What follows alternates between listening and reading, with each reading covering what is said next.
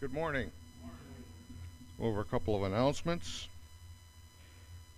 Most of you know the first three or four that we have. It's kind of a steadfast thing. Number 5, we're starting a new series today called A Living Faith, and it sounds like it could be very appropriate for our day and age. We're planning on evening services tonight. Is that still on? Okay. Evening services for tonight, 6 p.m. Drinks and a dish to pass as normal. And I see we have some visitors today, and as always, we encourage you to welcome them aboard and engage with them in conversation. Number 7, a new TV has been installed in the foyer. It's a nice looking TV, and it's designed for those who are a little bit under the weather and maybe some crabby children, me notwithstanding. March special occasions, I think that's a typing error. I don't think there is any special occasions in March, so just pass that by. And do we have any prayer requests for today? Anybody? Sheila? Time of having COVID. He took the meds about 2 weeks ago. That's why he hasn't been here the last couple of weeks. And it's just come back again. He took the meds and he's still, testing positive. So pray for him. I don't know if they're just this med that Paxlovid or whatever it is doesn't seem to be doing a thing for him, and they haven't changed it. How long has he had it for? This will be about the second week or more, because he's been about the third week of starting, I guess, that he's been suffering with it. See me after service. I might have something that might help him. Okay. Pray for Della. Della as well. Ken mentioned to me this morning that they've got a doctor's appointment tomorrow to evaluate a vest that she's been wearing. I guess it's horrifically uncomfortable. And I can only imagine wearing that to bed. So we're going to see if they can get rid of it and perhaps look at something else. So keep Dell in mind. Has anybody heard from Tom Roth yet? We need to encourage him to come. I know he's hunkered down, but maybe if we can give him a call, several of us from the church, and encourage him, it might persuade him to come back and attend. Okay, let's keep that in prayer and in our minds. Anything else that we have? Okay, that being said, scripture for meditation this morning is taken from the book of Hebrews, chapter 11, verses 13 through 40, and that'll be page 1875 in your Pew Bible.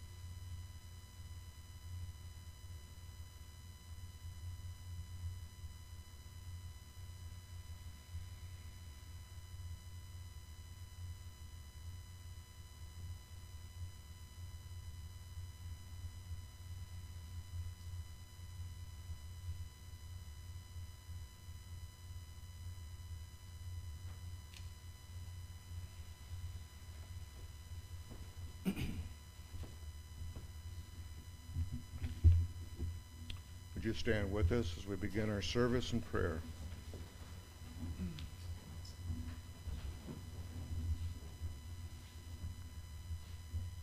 Brendan, may I prevail upon you to lead us? Gracious God, we just thank you for another week on your earth. We thank you for this opportunity to gather and worship. We thank you for the coming spring. Lord, we thank you for the work that we have to do, our families. Lord, we just pray that you hear our prayers and attend to our needs, Lord. We know that you have the ability to do all of these things. We just pray that your will be done. You watch over us in the days to come. Be with this country and this nation. Father, we praise you and thank you for all the things that you do for us, seen and unseen. In Jesus' name. Amen.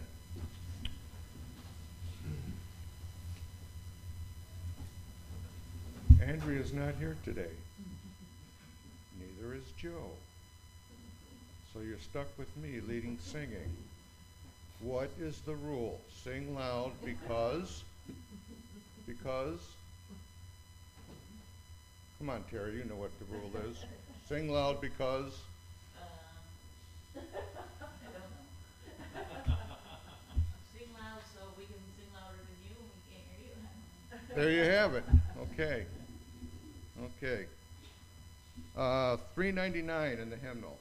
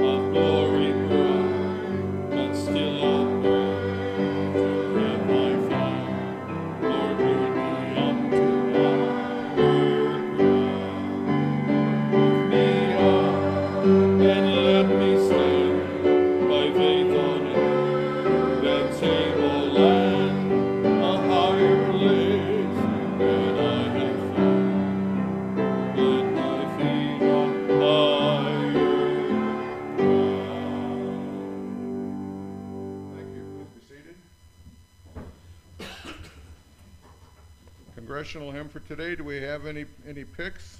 Any suggestions? Dale, you had one? From Higher Ground, Fill My Cup, 398. Okay.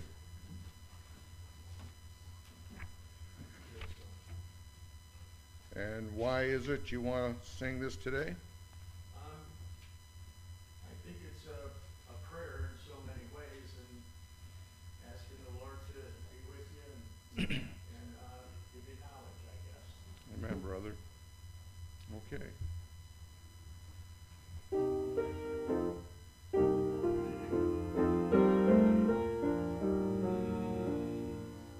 Like the woman at the well, I was seeking for things that could not satisfy. And then I heard my Savior speaking, "Come from my well, that never shall run dry." Till I come, Lord, I lift it up, Lord. Come and quench this thirsting of my soul. Bread of heaven, feed me till I want no more.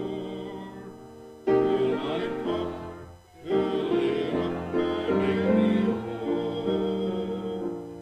There are millions in this world who are craving the pleasures earthly things afford. But none can match the longest treasure that I find in Jesus Christ my Lord.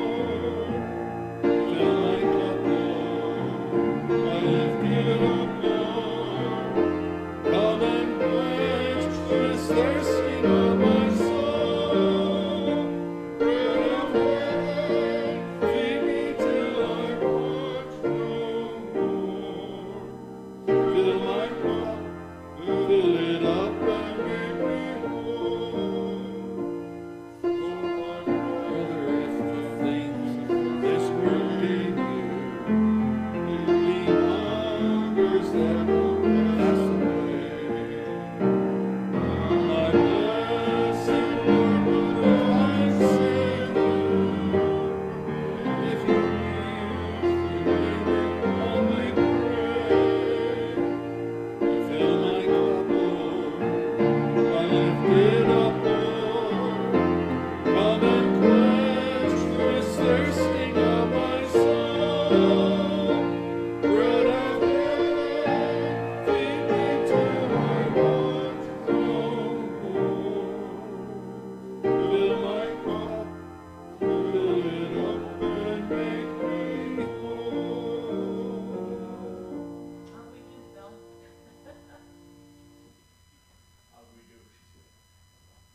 Not bad. Not bad. You guys are getting there. Let's go to our scripture reading. Taken from the book of Matthew this morning, chapter 25, verses 14 through 30, and that'll be page 1541 in your pew Bible. And when you come to it, please stand with us.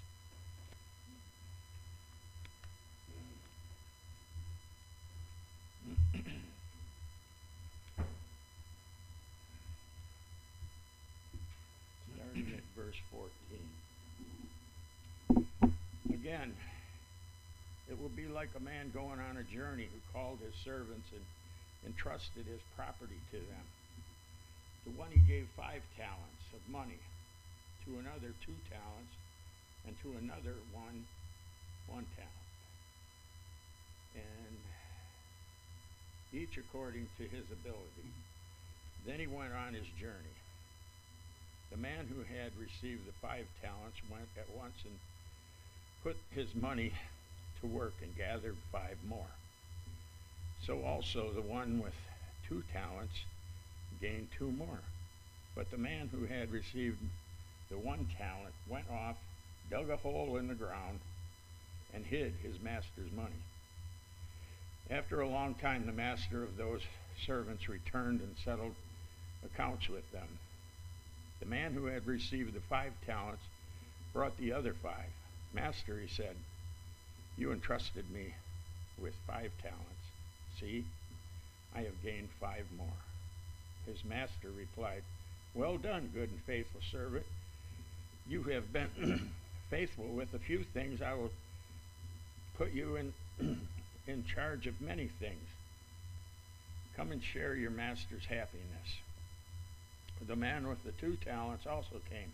Master, he said, you entrusted me with 2 talents. See, I have gained 2 more.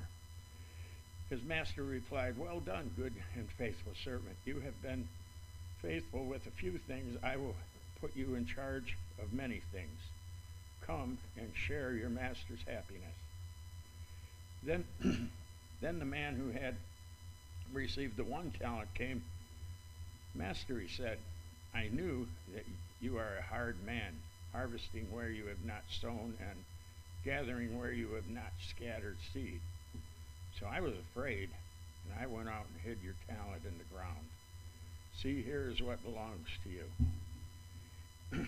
His master replied, you wicked, lazy servant, so you knew that I harvest where I have not sown and gather where I have not scattered seed.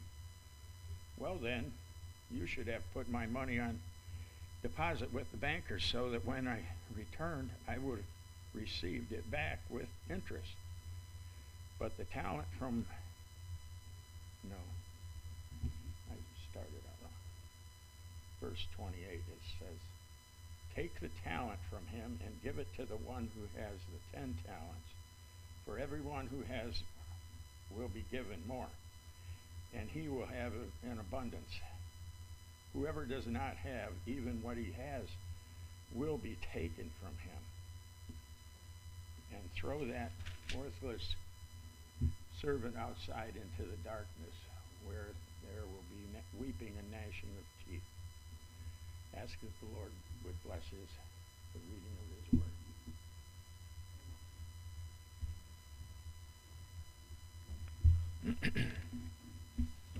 Would you turn with me in the hymnal, page 389.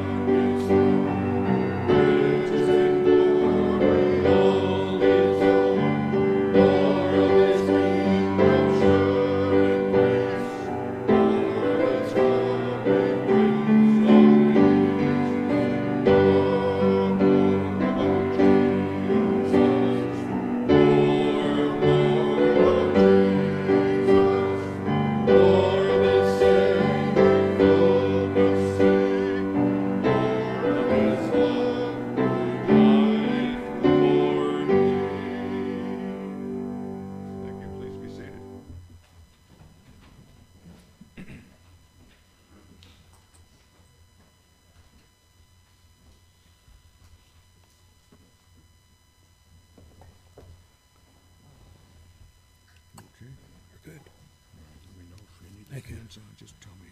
Huh? If you need the fans on, just tell me. You okay? Is it warm in here, guys? No? Okay, we're good.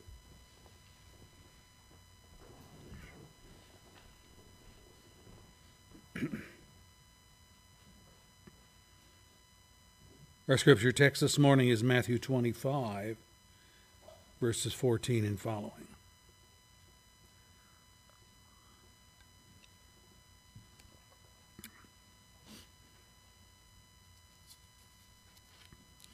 Today we begin a new series entitled A Living Faith.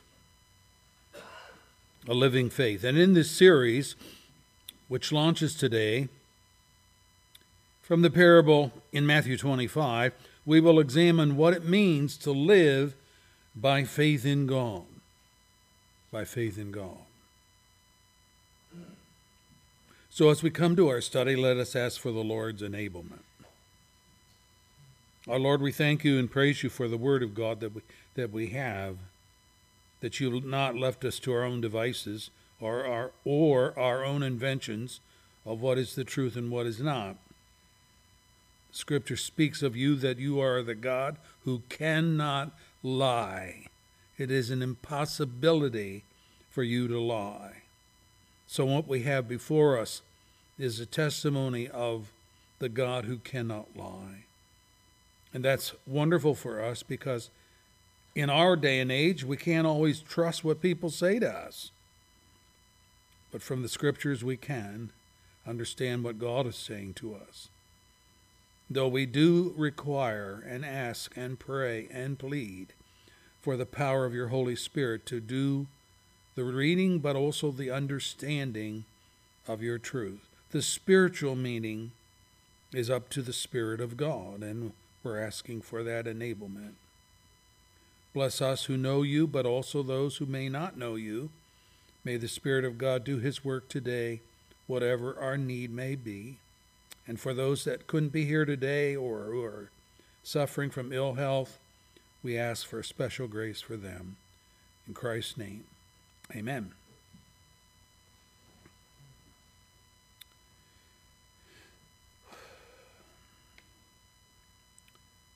Well, we call ourselves believers.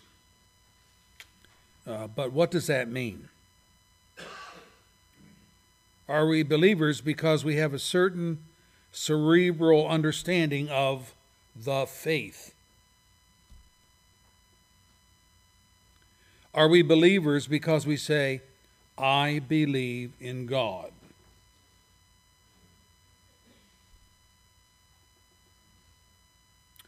James tells us that the demons have that kind of faith. Did you know that?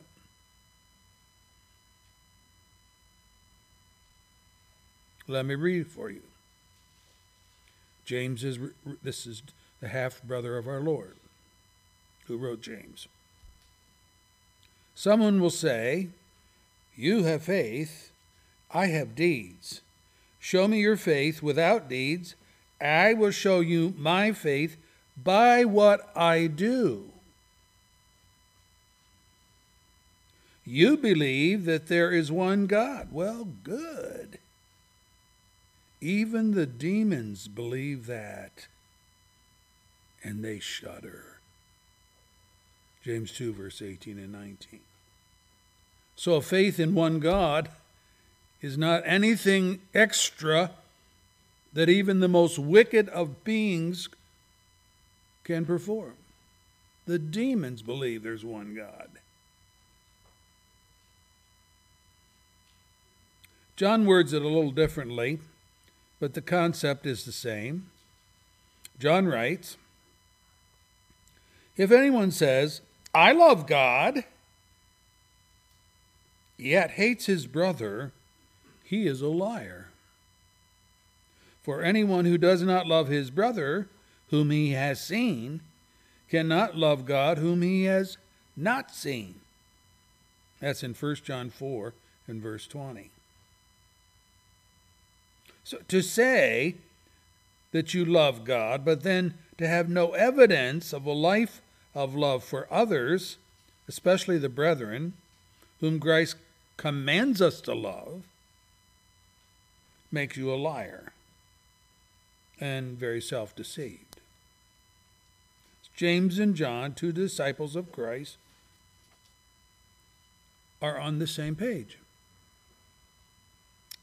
They are both advocating that a belief in God or a love for God can only be proven true when there are deeds of fidelity to back up the words.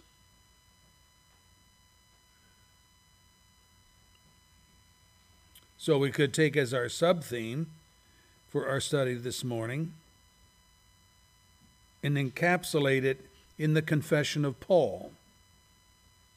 Paul writes, I have been crucified with Christ. I no longer live, but Christ lives in me. The life I live in the body, I live by faith in the Son of God, who loved me and gave himself for me. Galatians 2, verse 20. What does it mean to live one's life by faith in the Son of God? What does that mean? Are we talking about the faith? That is, faith as a noun? Faith as a body of doctrinal truth? Don't be too quick to answer no. The faith is something that is objectively true. And we learn of the faith in the teachings of the Bible, and without such learnings, the faith becomes a free-for-all to promote one's own views. And that is why there are so many religions in the world. Man has made up his own faith, with everything from atheism to Darwinism to the structured religions of the world, Islam and Buddhism and Hinduism and Catholicism and Protestantism and any other ism you can come up with.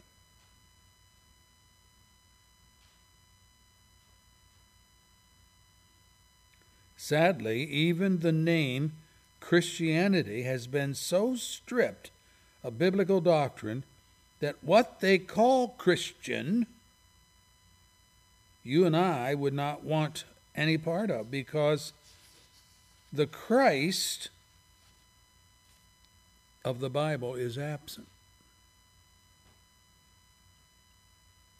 Now, Jesus predicted these outcomes. At the consummation of the age, many will come in the name of God, claiming to be the Christ. So to give credence to their claims, what do you suppose they use? Matthew 24, verse 10. At that time, many will turn away from the faith and will betray and hate each other. Okay, but if they turn away from the faith, what do they turn to? That is, what do they substitute in its place? Next verse, verse 11. Many false prophets, verse 24 adds, false Christs, will appear and deceive many people. Well, how would a false prophet deceive people? Well, through his brand of teaching. His doctrine that is opposite of the faith, of which Jude says, Dear friends, I felt I had to write and urge you to contend for the faith. Now, here's what he says. The faith that was once for all entrusted to you as saints. That's Jude, the book of Jude, chapter 1, verse 3.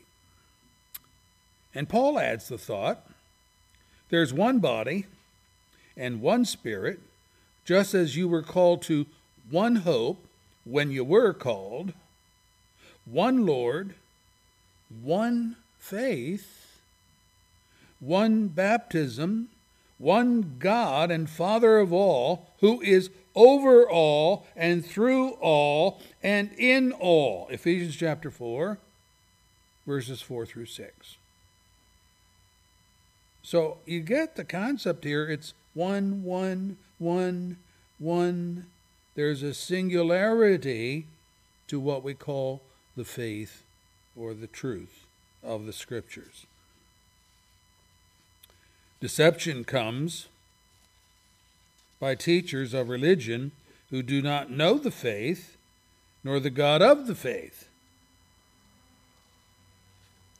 If you've ever listened to, let's say, the History Channel or the Discovery Channel, when they do a piece on the Bible, the people they interview and tap for understanding are not evangelical Christians. No, instead, they interview professors from Harvard, Princeton, Oxford, and so on, all schools founded upon true-born Christians, but which have long since abandoned the faith once delivered to the saints. In other words, they have become bankrupt in their theology, in their stewardship by hiring and promoting an alternative gospel or faith instead. And people who do not believe the Bible as the depository of the one faith have no living faith in the God of whom they are trying to teach. But they gain credibility because of their human credentials. I mean, they have doctorates at prestigious institutions of so-called higher learning. Now, this is not to knock higher learning or education and study, but it is to say with Paul, since the world through its wisdom did not know him, God was pleased through the foolishness, as assessed by the world, that is, through the foolishness of what was preached. What was preached? Christ crucified. It was God's purpose, and he was pleased to save those who believe through the gospel. 1 Corinthians 1, verse 21. Those who believe. Well, that's a reference to a second usage of the word faith, and that's faith is being used as a verb now, not as a noun. Faith in the sense of trust, which surfaces in actions. It's linked to faith as a noun, the teaching of the gospel, but it is the response to such teaching. And in that sense, a living faith for the believing heart. That is what this new series is going to be about. Again, in Paul's affirmation, he says, the life I live in the body, I live by faith in the Son of God. Galatians 2, verse 20. The present ongoing reality of believing God's instruction as he has spoken it in the Word of God. Now, how does this occur? Well, God has made a deposit of the truth in the Word of God. In Matthew 25, verse 14, Jesus says, like a man going on a journey, called his servants and entrusted his property to them. Oh, okay. So this is a stewardship of faith. The man going on a journey in this parable is none other than the Lord Jesus Christ. In Luke's account of this same story, Luke 19, he's called a king, who is describing the time lapse between his ascension and his return. And as in many of the other parables, the point seems to be that while the going away can be calculated, the return cannot. So there is the need to be watchful, ready, diligent, prosperous on his behalf. He doesn't tell you everything because he wants you to have a readiness of faith. You need to be looking. You need to be trusting. You need to be anticipating. So we have biblical accounts of Christ and his ascension into glory. And we can pinpoint that after his resurrection and so forth. But we are also told by Christ concerning his return, no one knows the day or the hour. So we know when he left, we don't know when he's coming back. And that keeps us hopeful, keeps us trusting, keeps us looking up, all those requirements of faith. Now, what does a wealthy man do with his holdings while he's gone? Verse 14 says, he called his servants and entrusted his property to them. That's interesting. It's his property, but he gives it to his servants to manage. We could say it this way. The wealth is his. The management of the wealth is theirs. This is nothing less than a stewardship, a trustee. Paul says, now it is required that those who have been given a trust must prove faithful. 1 Corinthians 4, verse 2. That's our one responsibility with regard to trust. Be faithful. If you consider the word faithful in its base meaning, which is full of faith, that's what faithful means, you will readily see that what the master expects from his servants is the exercise of their stewardship is faith in him as they manage his goods.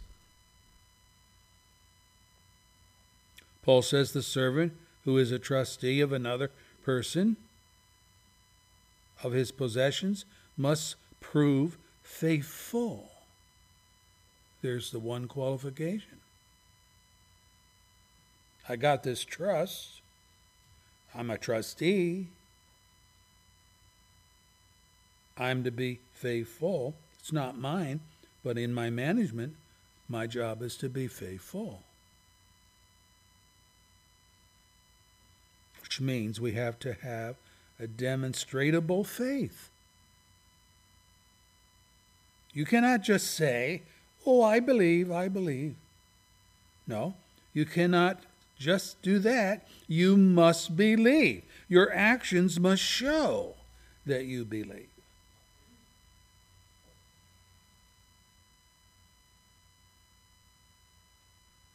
Okay, how does this go about? What is it that must be believed, and how do we have an act of faith? Well, number one, you must believe that your master is worthy of your loyalty. Jesus put it this way: no one can serve two masters. Either he will hate the one and love the other, or he will be devoted to the one and despise the other. You cannot serve both God and money. Matthew 6, verse 24. In days gone by, this was a given in all employer-employee relationships. If you hired on at a company, that company expected you to be loyal to them. It was a given. And they in turn pledge loyalty to you. If they built GM cars, they did not expect you to come to work driving a Ford.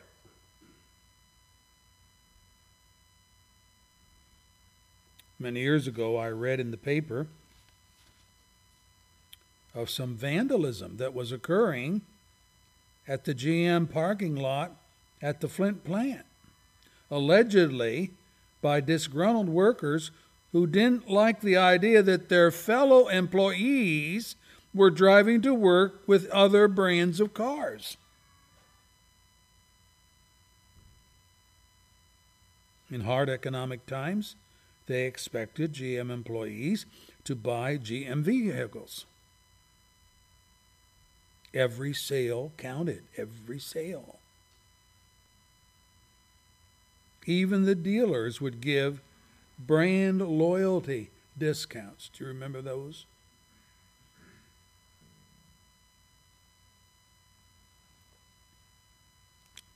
Today, loyalty is a thing of the past. No one gives an employer a 2-week notice of relocating. And time again, employees have walked into work on a Friday only to find a pink slip in their mailbox telling them that they need not come to work on Monday.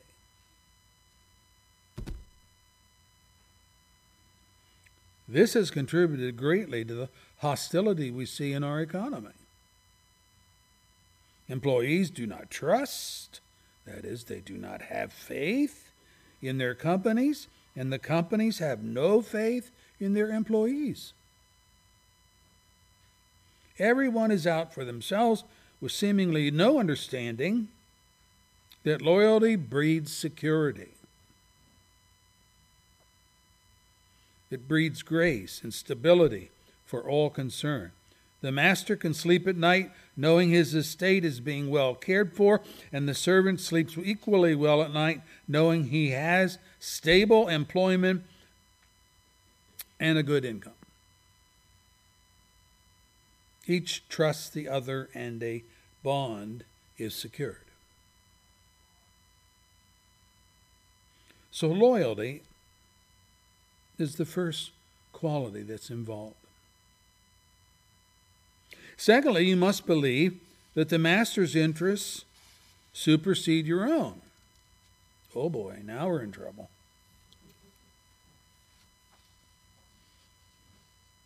That is what this whole business of the talents is about. A talent, as we said the other week, is a sum of money. And while it is true that we manage the master's estate, the money is his. Which means that what we do with our stewardship, we do with the goal of enhancing and benefiting the interests of the master. We don't steal from him. We don't clock in and then go into some corner and take a nap. We don't abdicate our management to others who are already busy managing their own. We don't obey only if we feel like it.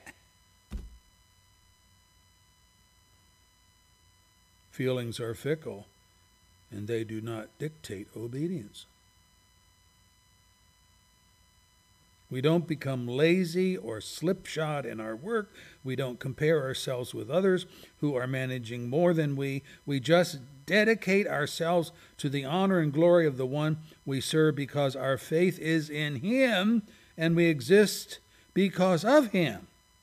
2 of the servants in this story exhibited this faith. The third one did not. Verse 18. The man who had received 1 talent went off, dug a hole in the ground, and hid his master's money. No faith here. just the despising of his, oh, I only have this one talent. What am I going to do with that? Buried it in the ground. Thirdly, if you truly believe in Christ, you will live in such a way that believes he will return and longs for his favorable review. Well done, good and faithful servant. I want to hear that in the day of judgment. And a delay in his return does not make us indifferent nor apathetic to our duties and responsibilities. No. We know that even if it is midnight hour, verse 6 of the Count of the Virgins, you're ready. Delay is not seen as a time to live it up for yourself. Pander to your own comfort zone. Verse 18 says, after a long time, the master of those servants returned and settled accounts with them. Faith in Christ does not mean that you see yourself as privileged above others, that you can ignore your duty while others are working hard, and then expect Jesus, because of grace, to overlook your indolence. No, there is a settlement of accounts coming. God expects us to profit from the talents that he gives us for his glory. Interestingly, everyone anticipates that he or she will hear the accolade, verse 21, well done, good and faithful servant. You have been faithful. We all think we're going to hear that. But what if you've not been faithful? What if you have made excuse after excuse for your lack of involvement in putting your talent, your master's interests, to work for him?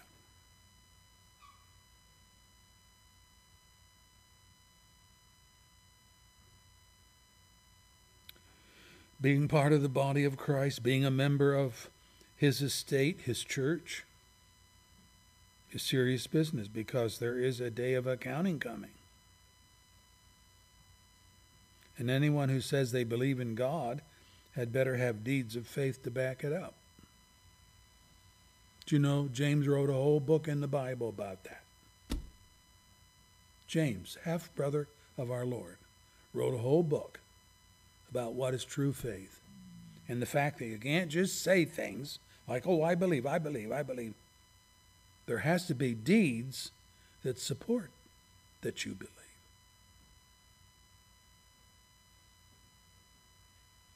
Hebrews 11, verse 6 puts it this way, without faith, it is impossible to please God, because anyone who comes to him must believe that he exists and that he rewards those who earnestly seek him.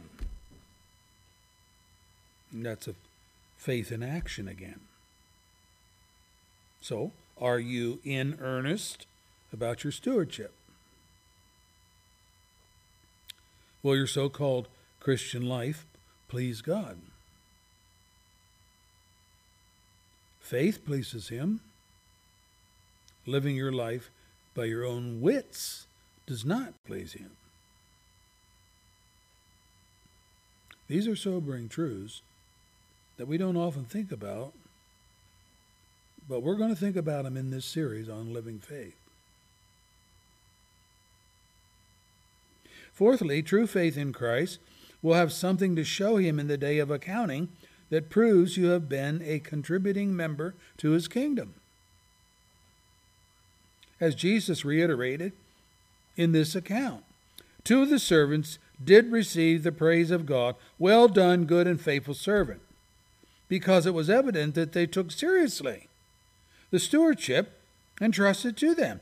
They didn't seem to be any jealousy by the man with $2,000 towards the man who had 5 the talents. No, each did what they could with what they had, and in the end, they gained more than they had been given.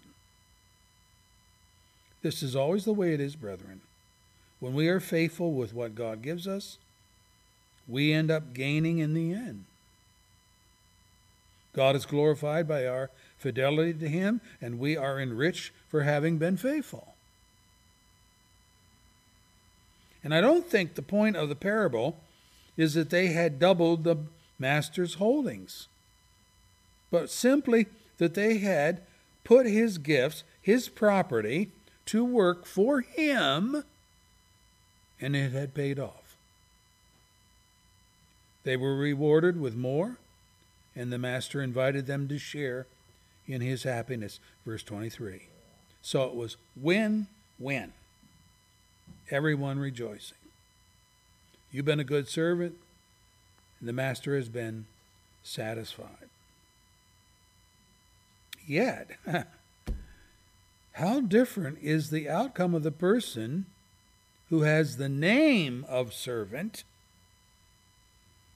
and is lodged on the master's estate, who is fed by the master, clothed by him, and is even blessed with the master's money, yet he does nothing but bury the talent in the ground, where it does the master no good, and serves as an indictment of a wicked unbelief and laziness from this servant.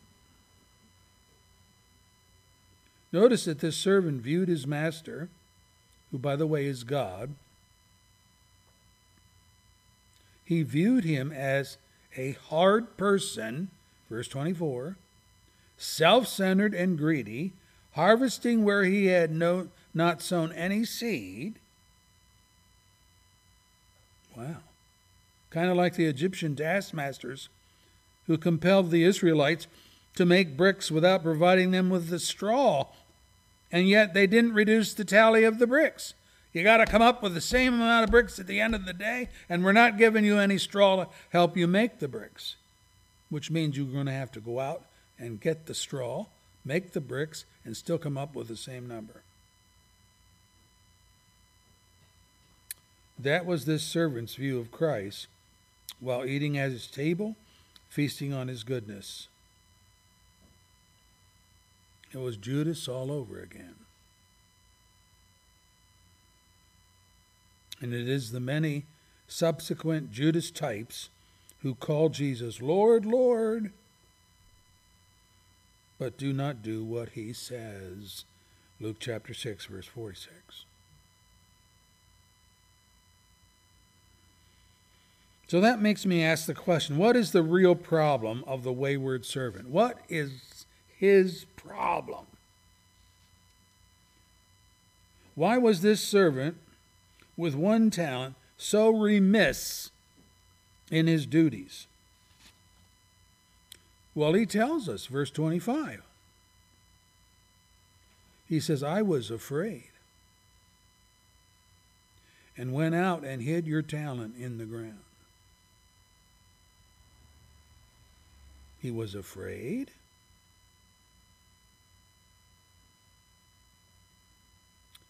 There is a holy fear of God which is not only beneficial but commended by God. Psalm 34, verse 9, for example. Fear the Lord, you his saints. For those who fear him lack nothing. We're actually told to fear the Lord. Or again, he put a new song in my mouth,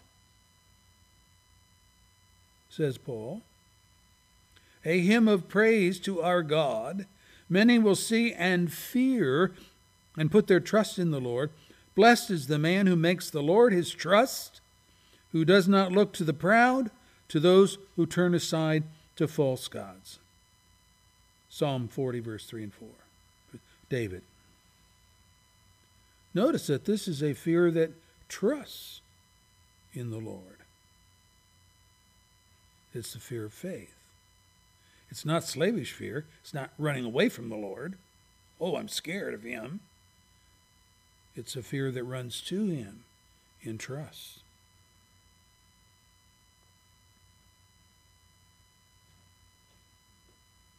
Again, the scripture says the fear of the Lord is the beginning of wisdom, and all who follow his precepts have good understanding.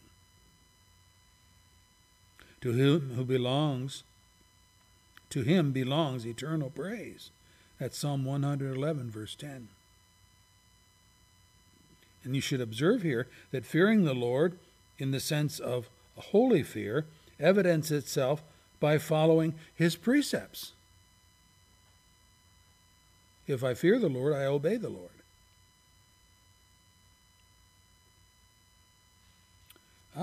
But there is another kind of fear which is sinful